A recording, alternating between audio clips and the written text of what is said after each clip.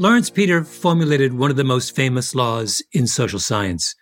He called it the Peter Principle. The Peter Principle states very simply that in any hierarchy, an employee tends to rise to his level of incompetence. That's where he stays.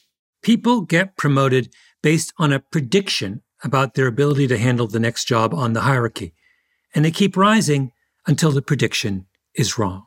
You see, in any organization where competence is essentially eligibility for promotion and incompetence is a bar to promotion, people will rise to the level of incompetence and tend to stay there.